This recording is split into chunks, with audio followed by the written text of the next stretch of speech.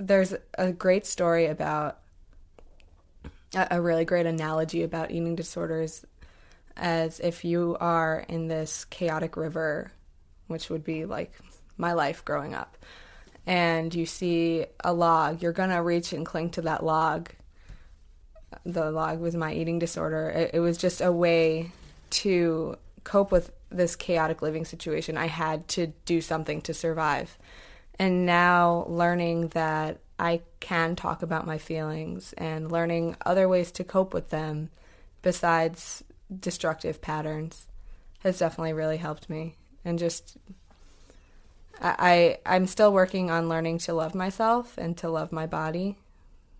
But I mean, I grew up thinking therapy was just ridiculous. You don't need to go to therapy ever. But I think therapy has helped me a lot. And especially group therapy, because I can go and talk to people that understand what's going on in my head and know I'm not the only one and I'm not alone and that it's okay to feel these things.